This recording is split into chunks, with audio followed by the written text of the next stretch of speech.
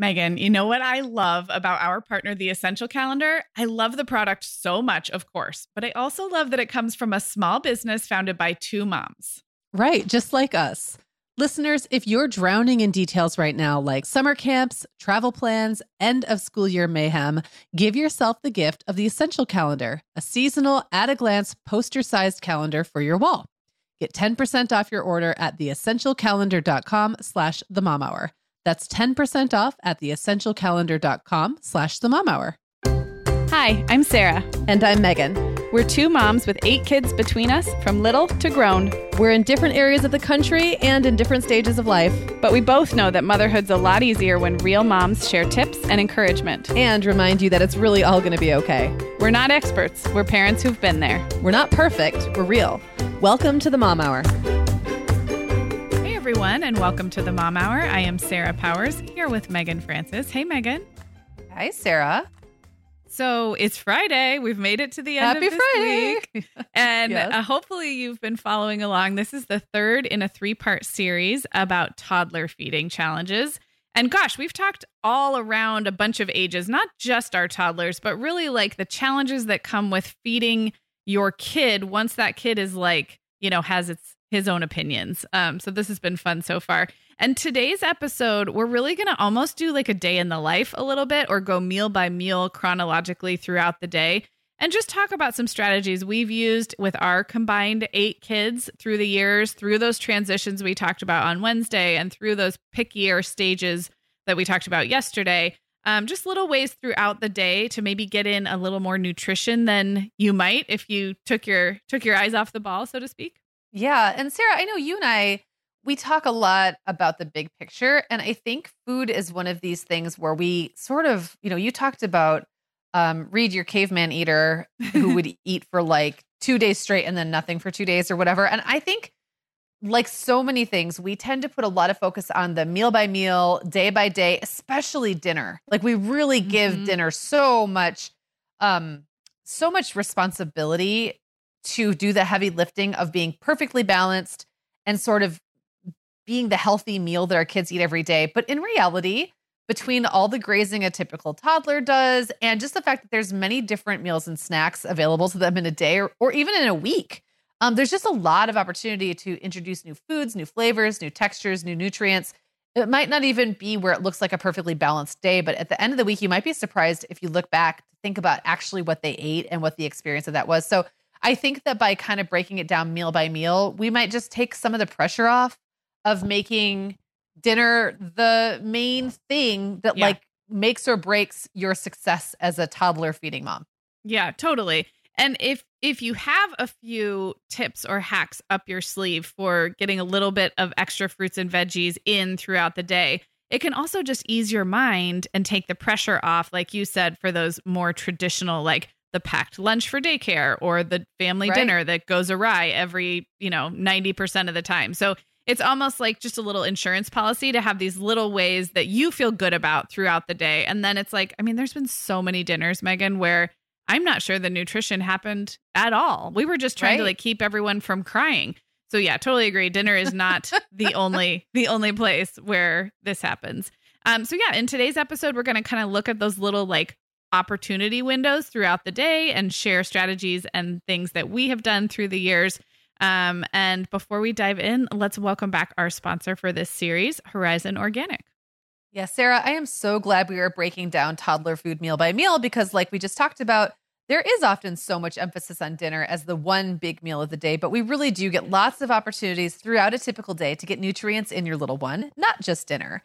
And when my kids were little, one of my go-tos was milk because most of them drank it happily, and it can be a great source of nutrition.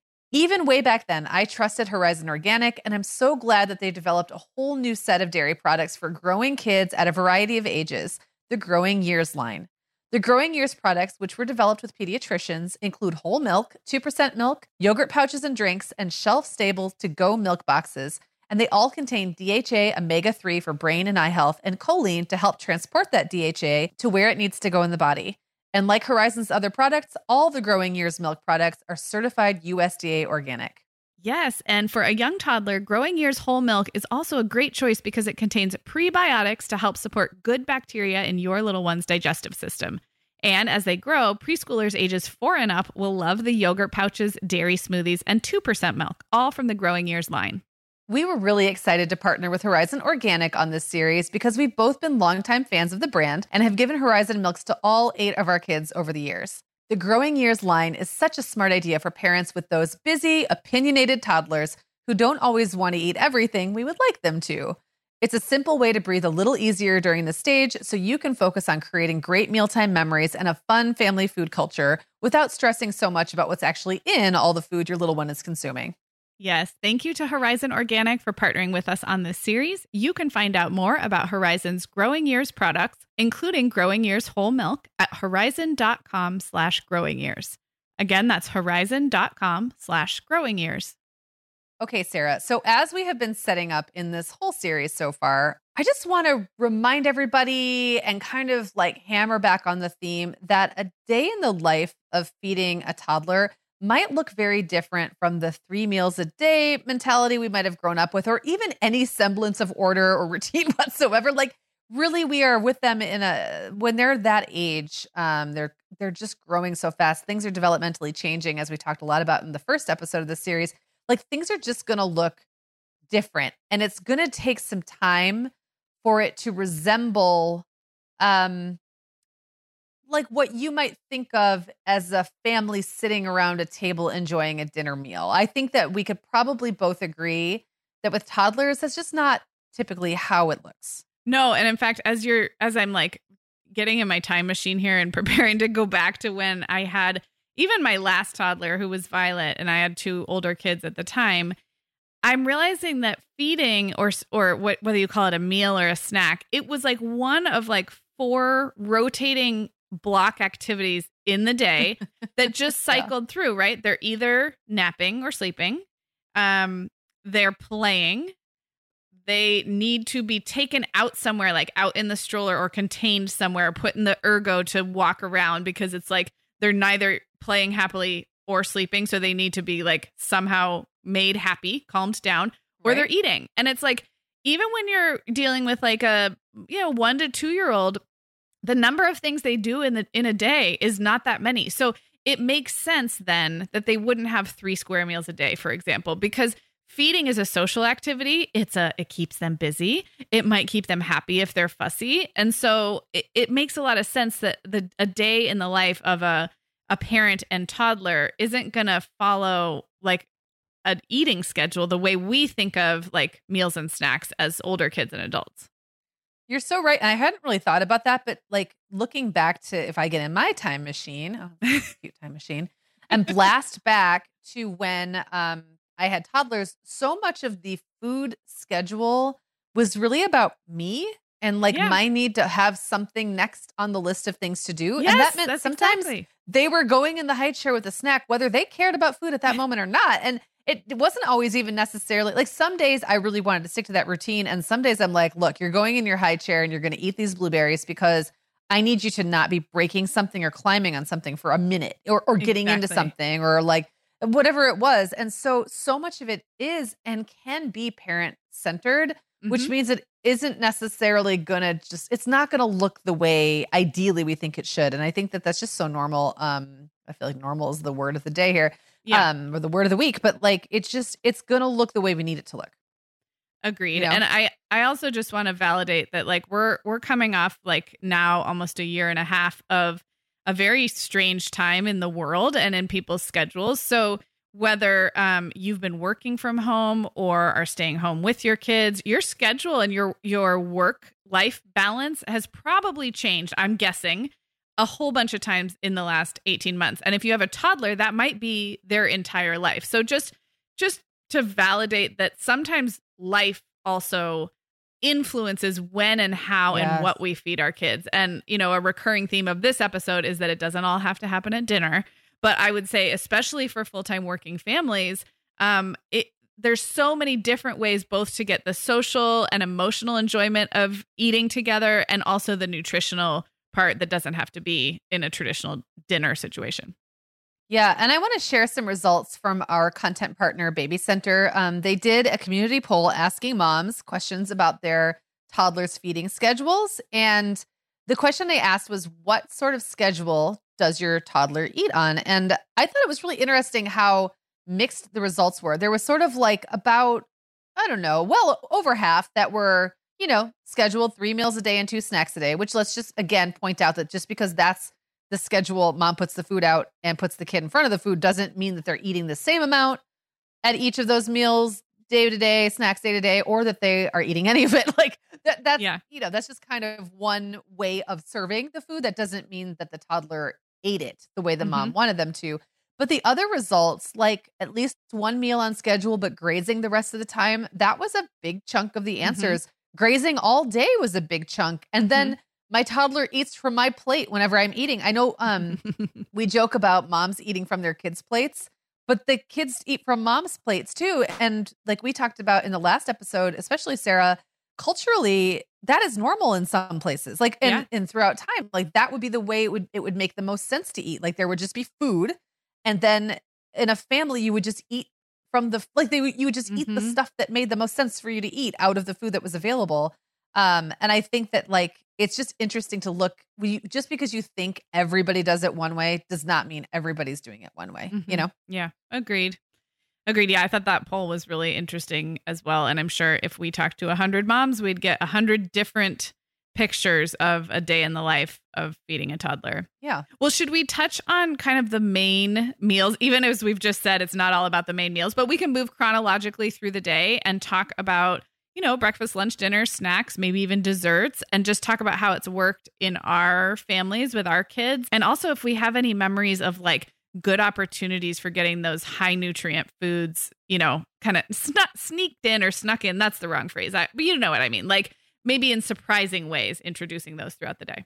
Yeah. Well, I just want to touch on breakfast really quick. And I just want to say that I think breakfast gets a lot of attention as the right, like a very important time to eat during the day, but that the nutrition of breakfast does not get nearly as much attention as it could. And what I mean by that is I think that breakfast foods are some of the most toddler friendly ways to pack in a bunch of nutrition. And I think that we have a really hard time breaking out of the idea that we can't eat breakfast after like 10 a.m. like we like live in a diner or something. But I mean, we're talking like scrambled eggs, berries, the whole grains in a pancake or a waffle, granola, or a wholesome cereal with milk, yogurt. Like so many of those foods are what toddlers already really like. And they can be eaten any time of the day. It doesn't have to be first thing in the morning. And maybe your toddler doesn't like to eat first thing in the morning. And that's okay too. So I just want to like say that I think as a food experience, yes, breakfast is kind of where it's at, and you can get a lot of mileage out of breakfast foods. You can. And the other thing I've noticed is nobody publishes meal plans for breakfast. And I didn't used to. I never thought about what is our family having for breakfast Monday, Tuesday, Wednesday, Thursday, Friday. It's not how I grew up. It's not really how I fed my family. But if dinner is a struggle for you and you feel more on your A game in the morning, or there's more structure in your day, you could definitely come up with a very simple, repeatable meal plan that kind of cycles through some of those great options you were talking about, Megan, which also helps with shopping and prepping and not being a short order cook in the morning. So if you have a bunch of kids of multiple ages, you could decide that like Monday is yogurt parfait day. It doesn't have to be fancy, but you just have the ingredients and that's what everybody's having. And then there's an egg day. And then there's an oatmeal day or whatever. So I think sometimes we also give dinner all the attention in terms of planning, shopping, and prepping. But like you said, there's some natural nutrition opportunities at breakfast. So why not flip the script there and put that little bit of extra planning, which just makes your life easier as a mom. So I love that idea. Can I also say something about eggs and toddlers? Because I have pretty good egg eaters in my house. Most of my kids, they all like eggs now, and most of them liked eggs, from the beginning. But the way they liked their eggs, going back to our picky selective episode, is so different and so funny. So like we discovered by accident that one of them really loved a runny yolk, which I would not have thought that usually you wouldn't think a toddler would like that. Yeah. And so they, would kind of dip their toast in a runny yolk, or we'd make them one fried egg and just let them kind of make a mess. And that kid didn't like scrambled eggs the traditional way, which, I think scrambled eggs is how I would think toddlers would like eggs.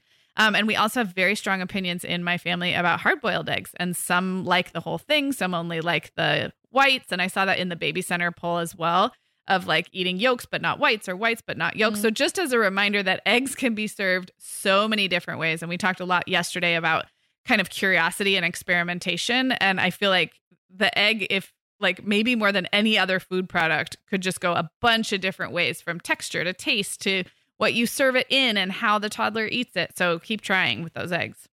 I love it. And also, breakfast foods are relatively inexpensive too. I just think it's a great, like, it's not an expensive way to get a lot of nutritional bang for your buck. And like you said, to have if you want to have like a really, if you want to have some structure around your meal plan, but dinner's just not the time for you to do that for lots of reasons, breakfast makes a lot of sense, and you'll probably save some money. Like it's a really easy and inexpensive way to do that. And it might be your family's prime time. It might be when everyone's happy and energetic and you've got time to sit. And so who knows, just keep an open mind about that.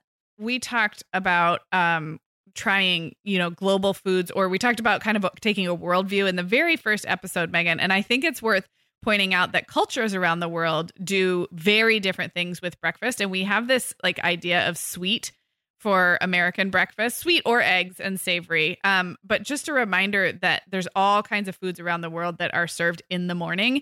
And if you like this idea of packing nutrition in at breakfast, but your kids don't like breakfast foods, or you don't like breakfast foods, just a reminder that it's okay to have dinner leftovers in the morning. And like, you may have a kid who wants that, like, I don't know, sausage and mushroom piece of pizza from last night for breakfast. And there's nothing wrong with that either. Yeah. I mean, I guess if you go eat at a brunch buffet, you're going to have probably smoked salmon and other things that, I wouldn't typically bust out when I make breakfast at home, but that doesn't mean that those things, or whatever things, right, that aren't even in the American version of what breakfast looks like, they can all be on the potential list of breakfast foods. Snack foods can be a great way to fill in gaps. And I think that sometimes if you think about like which snack foods your toddler likes the best, that does the best job of filling in those gaps, they can be eaten whenever. So maybe your dinner or your lunch or whatever is going to be, I don't know, a salad with chicken breast and vegetables or something like that. So you could totally give a small portion of whatever that is to your toddler, but then have a side of blueberries and a cheese stick. Like, you can pull in elements of many different meals to kind of cobble together the big picture for your toddler. Yeah, I like that idea. I always had certain things that like my young toddlers and preschoolers could graze on any time of day, where I wasn't gonna limit them because it might ruin another meal or whatever. And those were generally, blueberries. So fruits and veggies. We laughed about how I served like frozen veggies right from the freezer to my kids. So I think having a couple go-tos that you feel good about nutritionally, that sometimes kids just want to nosh on something. Some things they just want to snack. And we tend to jump right to the like more processed snacks, and we either get them out and give them to the kid, or we don't because we feel guilty about it. But just a reminder that the idea of snacking might just be a kid who's busy and needs something to distract them, or needs some stimulation in some way. And if you have some go-tos that you feel really good about, those can be eaten any time of day. Also, I want to talk on like this idea of taking snacks when we go places, because I know, Megan, you've talked on the podcast before about how that's like a recent thing that moms are supposed to carry snacks with them in their purse at all times. Well, when and maybe I just was maybe a little out of it when Jake and Isaac were really little. Maybe I just didn't have a lot of other mom friends. But I remember being really surprised, like when I had Will and Owen, to learn how much of like on-the-go food culture had taken over, and how the expectation was if you went to the park with your diaper bag, and your toddler, that you were going to have one of those little containers with like the little hole, the little hole in the top that was going to be full of cereal, or like some kind of those little finger puffs, or something they could eat. And the one thing I remember being kind of disturbed was like, but their hands are filthy. And I'm not a germaphobe, but I do remember thinking those two things don't go together. But also that so much of it wasn't stuff I would have served them at home. It was like to-go food was this totally different class of like highly processed food that I thought was interesting. Like, I just thought, well, this seems unnecessary. Like, could they eat before we go, or couldn't they just eat something that resembles the food that they eat at home? Yes. And that's what I started to do after a while. I mean, of course, it's not like my kids never had some of those processed snacks in the little snack trap. Of course they did.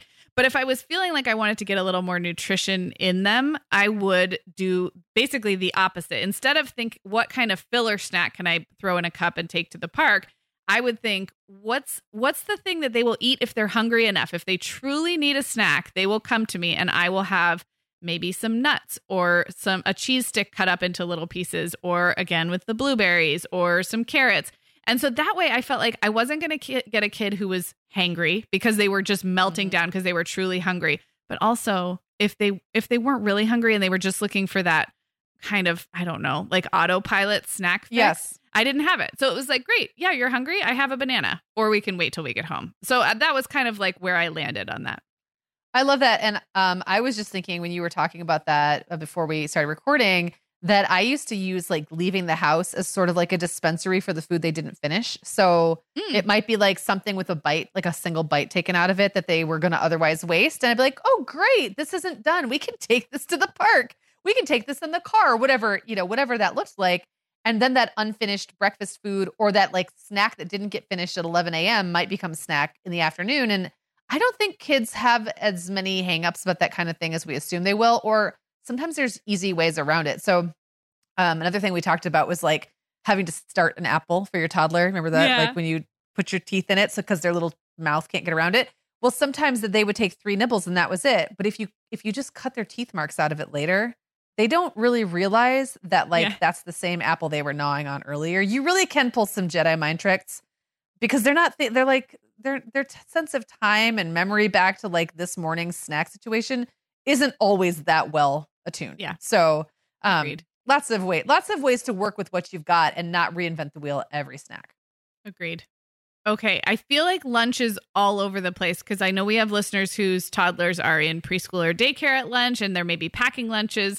I know for me, most of the time I was home with toddlers at lunch. So I'm curious, maybe we could just both talk about what lunches looked like for us in the toddler years. So it was very much all over the place for me, depending on whether they were eating at home or whether they were eating at daycare or like some kind of early preschool program. Because I know, toddler is kind of a hard time. We've really been focusing on like the second year of life, but toddlerhood really kind of goes all the way up to like 3, right? So there's like a pretty wide window.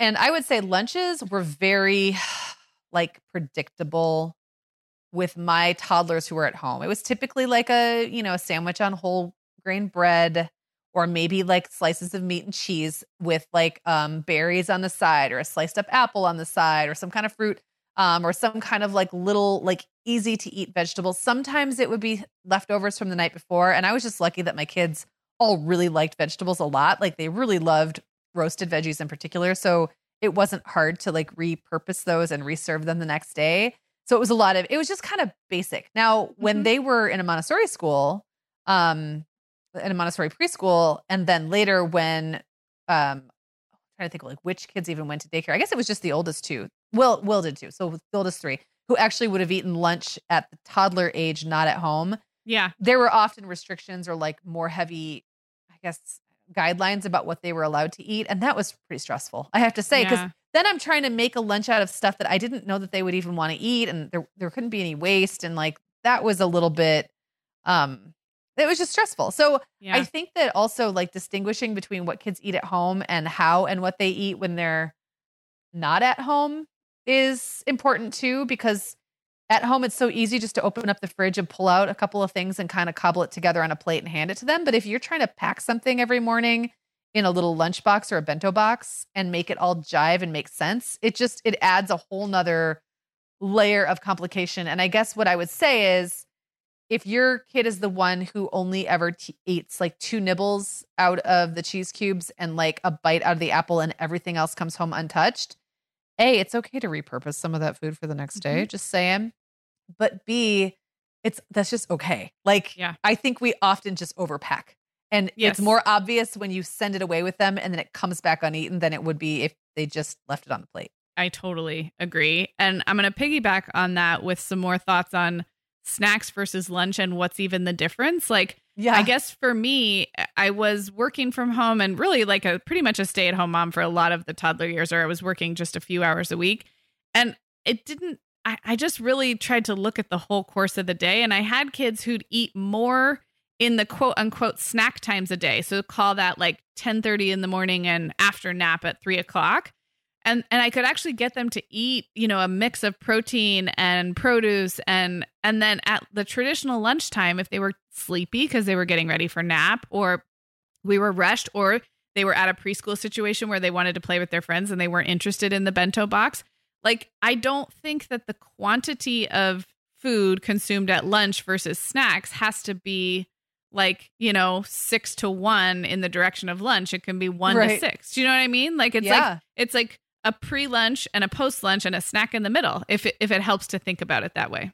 Yeah, I totally agree. And I don't feel like I have a lot of like super helpful tips to give for lunch, because I do think, just like we've been talking about, like de-emphasizing the importance of some meals. And I think lunch can be particularly hard because it tends to be the one that's more likely to be consumed in front of other people who don't live in your family, who don't live in your household. And I think that adds like a lot of pressure to make it cute or to make it more diverse nutritionally than you would maybe otherwise worry about. I'm thinking about the bento box craze, right? I like all of those things have added a certain level of competitiveness almost to lunch that can start very young, can start at the toddler age if your kids are packing a lunch to take with them. So I guess I would just demystify it by saying lunches can, I think, be boring or different, or they can be something that's doesn't even look traditionally like a lunch.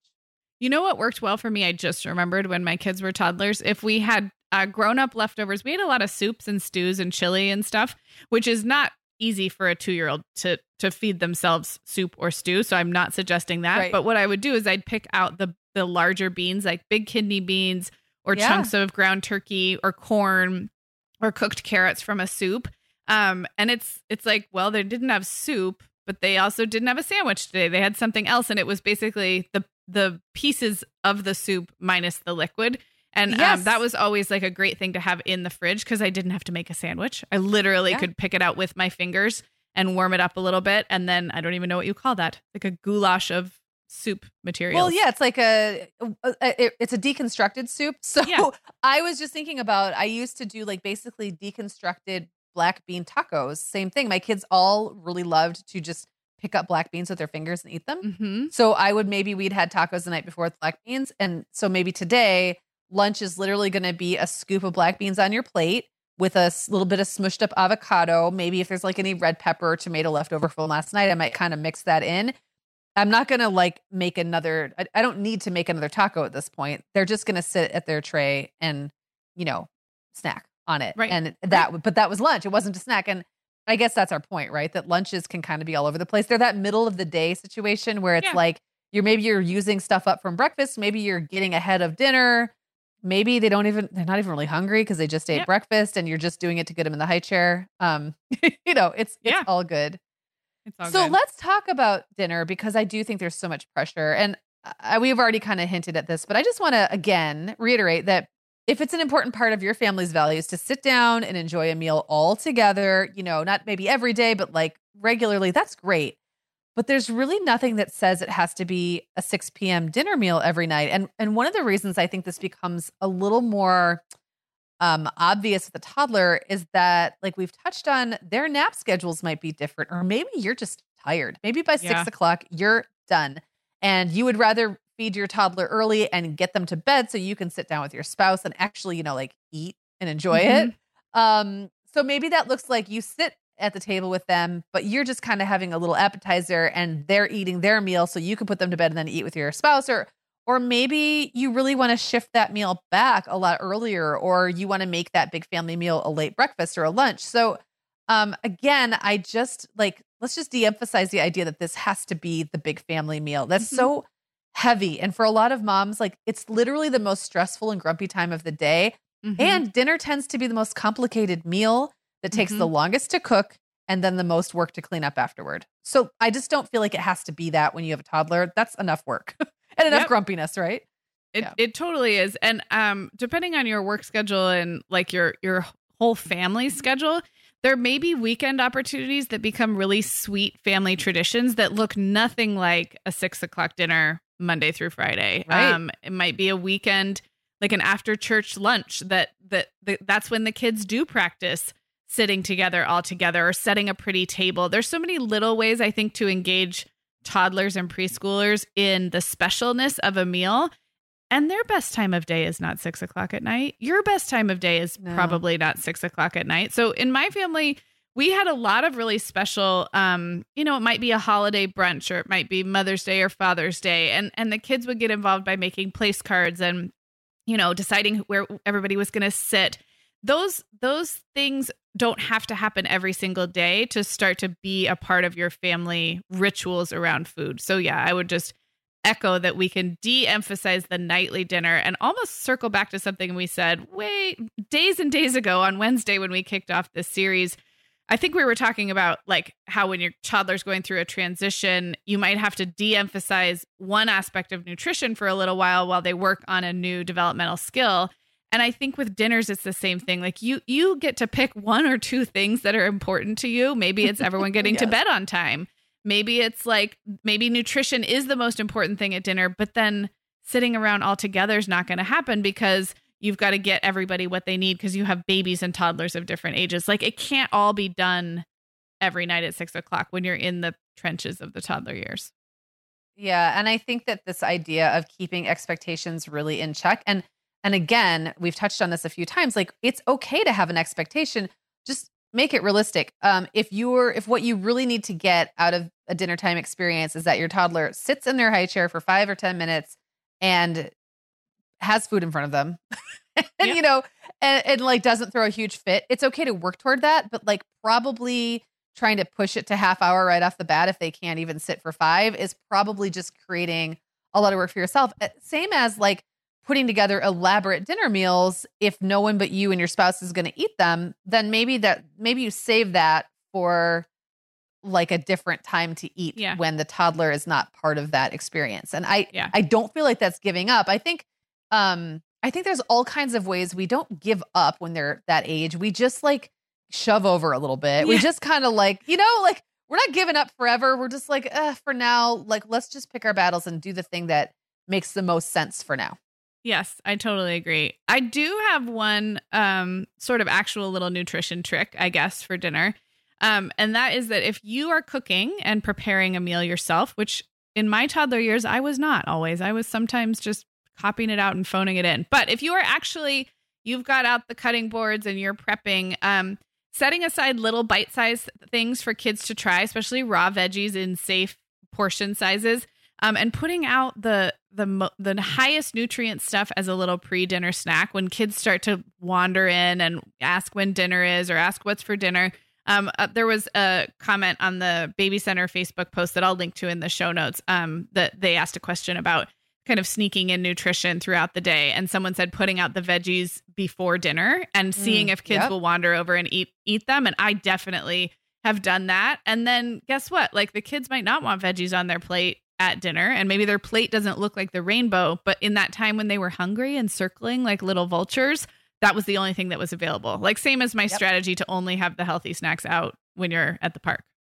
Yeah. So I did the same thing when mine were little, and often it was just to honestly keep their little yaps shut while I was trying to make dinner. So, they weren't bugging me all the time about what, when dinner was going to be made. And this was when they were a little older, but toddlers can get on this action too. But I would just have like cucumber slices and little baby carrots and ranch out, and sometimes cantaloupe or something I maybe wasn't going to serve with dinner anyway. But then by the time I got to dinner, it's like, well, if they don't necessarily eat that much of the veggie on their plate, they've already just filled up on all these other veggies. So that's okay. Like I didn't get too precious about them not, quote, filling up before dinner, especially when they had those tiny little tummies, because their stomachs were always like half full anyway. They're itty bitty. So it was more like, what's the thing? What is the most important thing? Like you said, pick two. It's going to be, they're going to eat some vegetables or they're going to sit and talk to me for a little while or whatever the two things are. But picking those things, and it can change from day to day. Agreed. So should we mention quickly desserts? Because I know dessert was not a big thing for my family. Not that we all love sweets, but I just was never I was never the mom who has a dessert every night. When I did, it was pretty special. But I did realize that there's a lot of ways to make something a dessert without it actually being even really that sweet or like a ton of work. So mixed berries with homemade whipped cream or even not homemade whipped cream was a big one that we used to do kind of a lot. There's lots of like quick breads that are relatively low in sugar that are sweet and can kind of taste like a dessert. So I think you have even room to get kind of creative with dessert and make it something you feel good about. And I do really like the ritual of dessert. So I try to make it something we can do, or like a cup of tea, you know, like in a lot of like having your after dinner coffee or tea is like a cultural thing that people really enjoy doing. And I sometimes forget that's an option. So lots of ways to look at like whatever the cap on the meal is. It can also be just a tiny little bite. It doesn't have to be like a big piece of cake or something. I totally agree. And that brings up a good point, which is if you're early in the toddler years with your first child now, you know, you probably have some aspirations about sweets and sugar and how that's going to work. And those aspirations are great. They're leading you down a path. Circle back to us in 10 years and let us know how those worked out. But it's a great time to start modeling and thinking about how you yourself think about sweets. Like I think in our American culture, we have like supersize everything. We can be very binary and black and white about like sugar bad or like I'm going to have this giant ice cream sundae. So thinking about what it looks like for you, like do you like to have a little piece of dark chocolate after dinner because that satisfies a little sweet tooth? Could your 2-year-old have a little bite of that? Sure, why not? Like almost normalizing like how sugar and sweets work in your family. You have a good opportunity now when the kids are little and they're not coming home with like, I don't know, goodie bags from school with 14 lollipops. Like you're still relatively in control at this stage, which I think is a great time to think about like what you said, Megan, like the ritual of an after dinner sweet, or what do we like to keep in the house because you know, we get 3 chocolate chips when we try to go potty or whatever. Like, I think there's so many different ways that sugar and desserts and sweets can be healthfully integrated into your family food culture, but it might take some trial and error for you, especially because there's a lot of mixed messages out there about desserts, I think.